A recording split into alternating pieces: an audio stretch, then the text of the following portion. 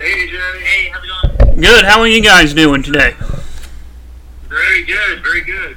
Thanks for chatting with us. So I actually just got out of another movie today with Emil Hirsch and Bruce Stern.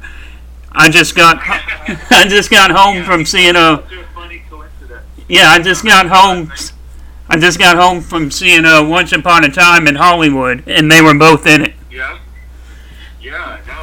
It's what'd you think? Oh, I loved it. It was funny when we were making Freaks. Emil told us, he's like, "Hey, I just got a Facebook message from Quentin Tarantino, like out of the blue. Like, he said he likes my work. I wonder if maybe one day I'll work with him." Yeah, he was really cool in the film, even though his part wasn't big. He still played an important part in the film, and he did a really great job in it. Yeah, totally. Bruce has a very memorable small part too. Yeah, he does. So, speaking of Emil and Bruce, how was it working with them on a movie with having such a veteran actor like Emil Hirsch, who's been in the business for such a long time, and somebody like Bruce Stern, who is a legendary actor himself? How was it working with them on such an ambitious film for you guys?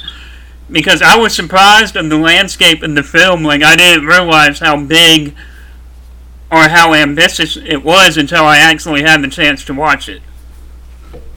Yeah, I mean, we have to give them a lot of credit because we sent the script to a lot of actors that either didn't read the script or when they did read it went, "This is cool, but I don't think you guys can pull this off." You know, because obviously we have a small budget.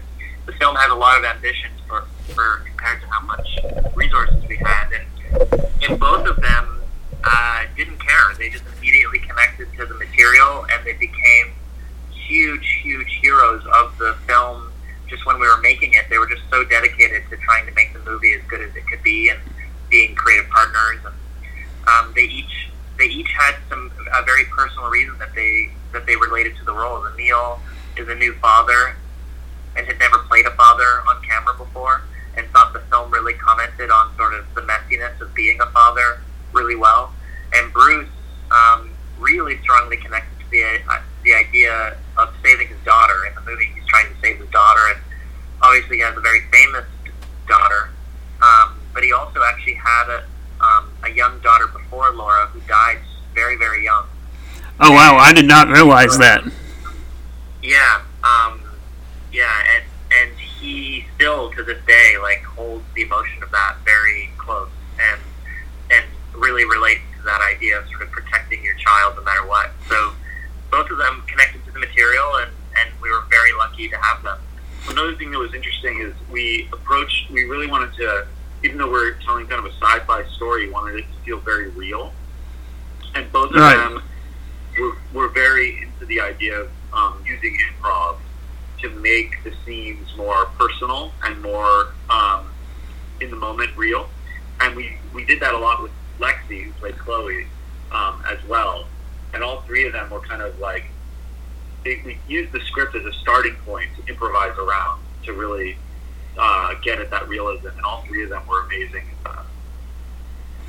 What were some of the inspirations for this film? Because I picked up on, X-Men stuff, obviously with the children and, the special gifts that the parents had throughout the film. And I also kind of got a Firestarter vibe with Drew Barrymore, and also a Midnight Special kind of vibe as well. What were some of the inspirations that came together to kind of help you craft this film? You know, one of the early inspirations was This American Life podcast that John Hodgman did, where he went around and interviewed people about if you had superpowers, what would you do? If you could fly or if you could turn invisible, what would you do with it? And people would say things like, "Oh, I'd rob a bank, or I'd fly to Paris, or I'd spy on my ex-wife." And at the end of the podcast, he says, "You know what? No one said I would save people or fight crime." And we started talking about that and thinking about how if superpowers really did start to develop in this world, people wouldn't necessarily form a fighting force to go fight bad guys. They would just kind of still be people and still use it for their own small goals. And that would kind of create a situation where the society would crack down and make being a person like that illegal.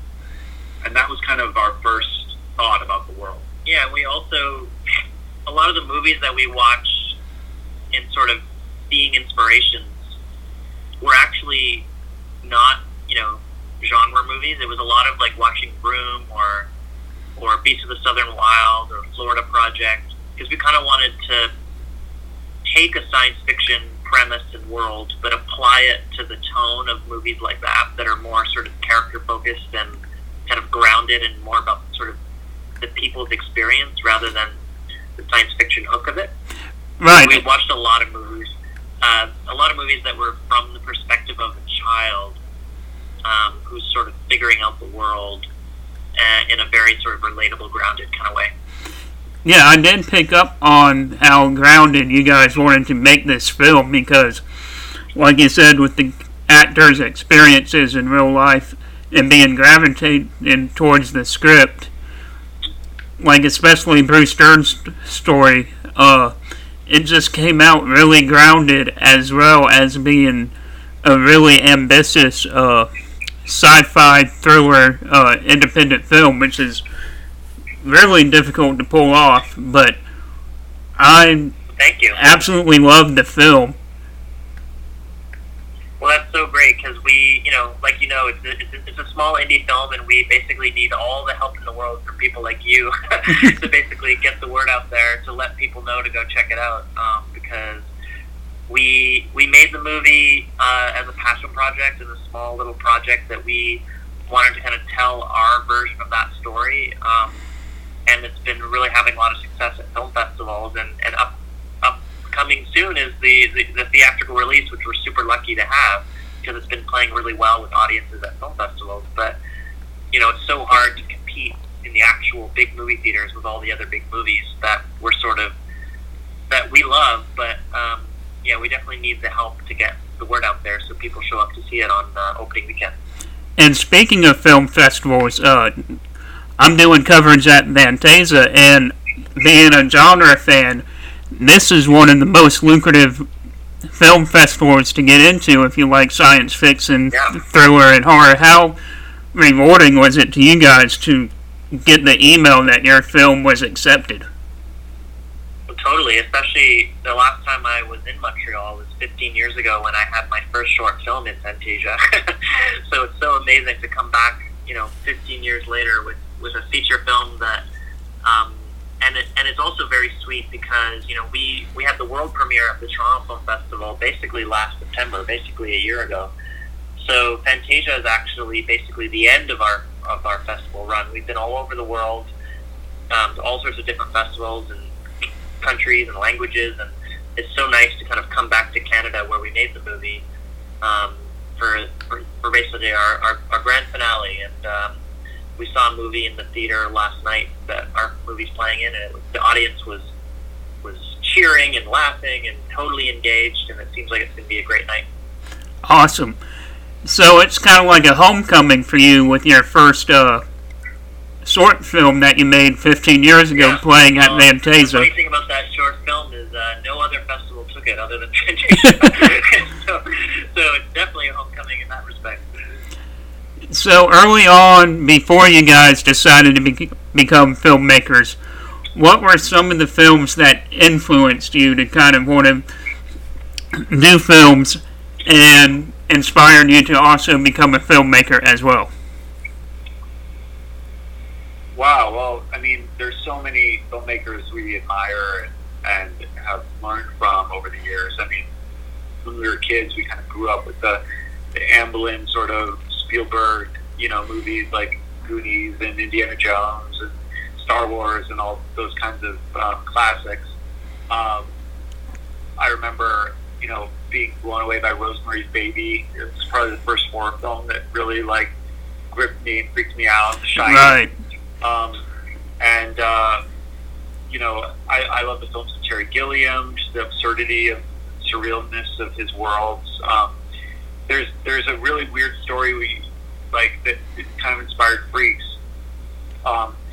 which is the movie The Truman Show, which isn't usually a big inspiration for horror fans. But when I saw The Truman Show, I was a teenager, and I didn't know what the movie was about going into it. And the first 5 minutes of that movie, they explain what's going on. They have this dome that Truman is in, and they're filming a TV show about him, and everyone's in on it, and here we go, let's go check in with him. And I walked into the movie 5 minutes late, so I missed that intro.